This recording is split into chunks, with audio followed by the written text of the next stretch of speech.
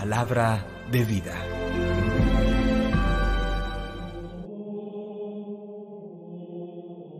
Del libro del Éxodo, capítulo 14, versículos 5 al 18. En aquellos días comunicaron al rey de Egipto que el pueblo había escapado.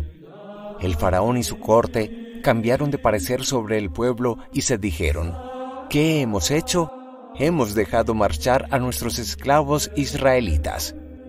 Hizo preparar un carro y tomó consigo sus tropas. Tomó 600 carros escogidos y los demás carros de Egipto con sus correspondientes oficiales. El Señor hizo que el faraón se empeñase en perseguir a los israelitas, mientras éstos salían triunfantes. Los egipcios los persiguieron con caballos, carros y jinetes, y les dieron alcance mientras acampaban en Feirot, frente a Baal-Zafón. Se acercaba el faraón. Los israelitas alzaron la vista y vieron a los egipcios que avanzaban detrás de ellos, y muertos de miedo, gritaron al Señor. Y dijeron a Moisés: ¿no había sepulcros en Egipto? Nos has traído a morir en el desierto. ¿Qué es lo que nos has hecho sacándonos de Egipto? ¿No te lo decíamos en Egipto? Déjanos en paz y serviremos a los egipcios. Más nos vale servir a los egipcios que morir en el desierto. Moisés respondió al pueblo: no tengáis miedo, estad firmes y veréis la victoria que el Señor os va a conceder hoy. Esos egipcios que estáis viendo hoy, no los volveréis a ver jamás. El Señor peleará por vosotros. Vosotros esperad en silencio. El Señor dijo a Moisés: ¿por qué sigues clamando a mí? Di a los israelitas que se pongan en marcha, y tú alza tu cayado, extiende tu mano sobre el mar y divídelo, para que los israelitas entren en medio del mar a pie enjuto, que yo voy a endurecer el corazón de los egipcios para que os persigan, y me cubriré de gloria a costa del faraón y de todo su ejército, de sus carros y de los guerreros. Sabrán los egipcios que yo soy el Señor, cuando me haya cubierto de gloria a costa del faraón, de sus carros y de los guerreros. Palabra de Dios. Te alabamos, Señor. Salmo. Cantaré al Señor, sublime es su victoria. Cantaré al Señor, sublime es su victoria. Caballos y carros ha arrojado al mar. Mi fuerza y mi poder es el Señor. Él fue mi salvación. Cantaré al Señor, sublime es su victoria. Él es mi Dios, yo le alabaré. El Dios de mis padres, yo lo ensalzaré. Cantaré al Señor, sublime es su victoria. El Señor es un guerrero, su nombre es el Señor. Los carros del faraón los lanzó al mar, ahogó en el mar rojo a sus mejores capitanes. Cantaré al Señor, sublime es su victoria. Las olas los cubrieron, bajaron hasta el fondo como piedras. Tu diestra, Señor, es fuerte y terrible.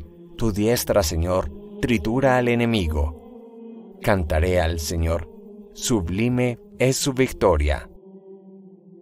Del Santo Evangelio según San Mateo, capítulo 12, versículos 38 al 42. En aquel tiempo un grupo de letrados y fariseos dijeron a Jesús: Maestro, queremos ver un milagro tuyo. Él les contestó: esta generación perversa y adúltera exige una señal, pues no se le dará más signo que el del profeta Jonás.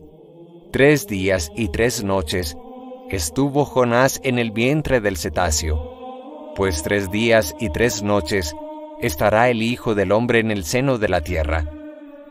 Cuando juzguen a esta generación, los hombres de Nínive se alzarán y harán que la condenen, porque ellos se convirtieron con la predicación de Jonás, y aquí hay uno que es más que Jonás.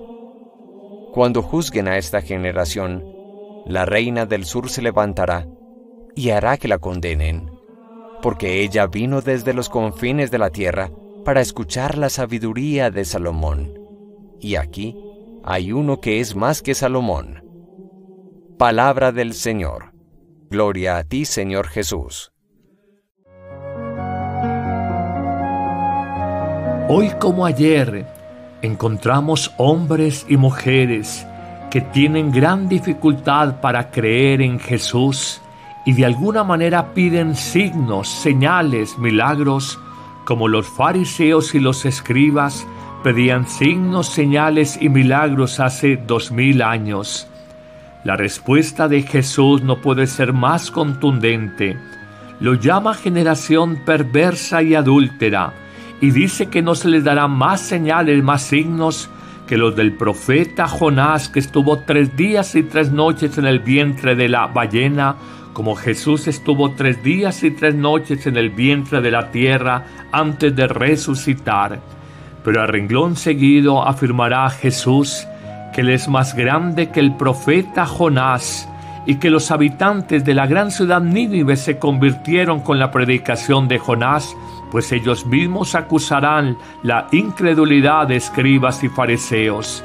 Finalmente dirá Jesús que Él es más grande que el rey Salomón y que si la reina del sur admiró profundamente al rey Salomón, ella acusará a aquellos que hoy no creen en Jesús, que ciertamente es más grande que este sabio rey de Israel.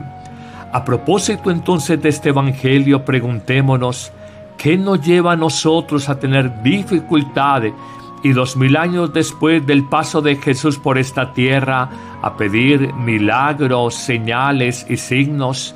Señalemos 3 eventos puntuales. Hoy es difícil conservar la fe en los hombres. Hay mucha incredulidad, producto quizás del racionalismo, del cientifismo de la vida, de una mirada solamente de que creemos que existe lo que se puede comprobar en laboratorio. Olvidamos que las grandes realidades de la vida superan ampliamente las pruebas empíricas, las pruebas científicas. Por ejemplo, el amor, la paz interior, la libertad, la esperanza, la fe, la alegría, son realidades profundamente humanas y profundamente espirituales, completamente ajenas a toda comprobación racionalista. Hoy nos hemos hecho incrédulos de alguna manera por este racionalismo y esta mirada tan materialista de la vida que nos hace incapaces de abrir el espíritu a una mirada más trascendental, más espiritual. Pero hay una segunda causa de nuestra incapacidad para creer y pedir signos constantemente a Dios, y es la realidad de pecado en que vivimos, que hace que el corazón se vuelva como torpe para reconocer las acciones continuas de Dios en nuestra vida. El pecado, en efecto, cuando nos acostumbramos a vivir y a convivir con Él, endurece el corazón de tal manera que nos hace lerdos, incapaces para percibir la acción del Espíritu de Dios, acción constante y continua en la vida de los hombres y en la vida del mundo. Cómo el pecado endurece el corazón, cómo el pecado nos hace incapaces de percibir a Dios en la vida. Finalmente, más allá de la incredulidad o falta de fe y más allá del pecado, encontramos una tercera causa para nosotros no experimentar la vida de Dios en la vida, y es la dureza o la cerrazón del corazón. A veces hay una terquedad en nuestra vida, vemos lo que queremos ver. Frente a personas que están cerradas frente al cristianismo, frente a la iglesia, podría volverse uno una Madre Teresa de Calcuta y hacer la caridad todos los días, y aún así sospecharíamos de las acciones buenas de los buenos cristianos hoy. Definitivamente, como dice la expresión, no hay peor ciego que aquel que no quiere ver, o no hay peor sordo que aquel que no quiere oír. Pidámosle al Señor, 1, vencer nuestra incredulidad, 2, salir de nuestro pecado y 3, romper y superar la cerrazón del corazón, abriéndolo al misterio de Dios que se nos revela. Solo así podremos ser capaces de reconocer la vida nueva que Dios en Jesucristo nos quiere comunicar. Que el Señor te bendiga abundantemente en este día, en el nombre del Padre, y del Hijo, y del Espíritu Santo. Amén.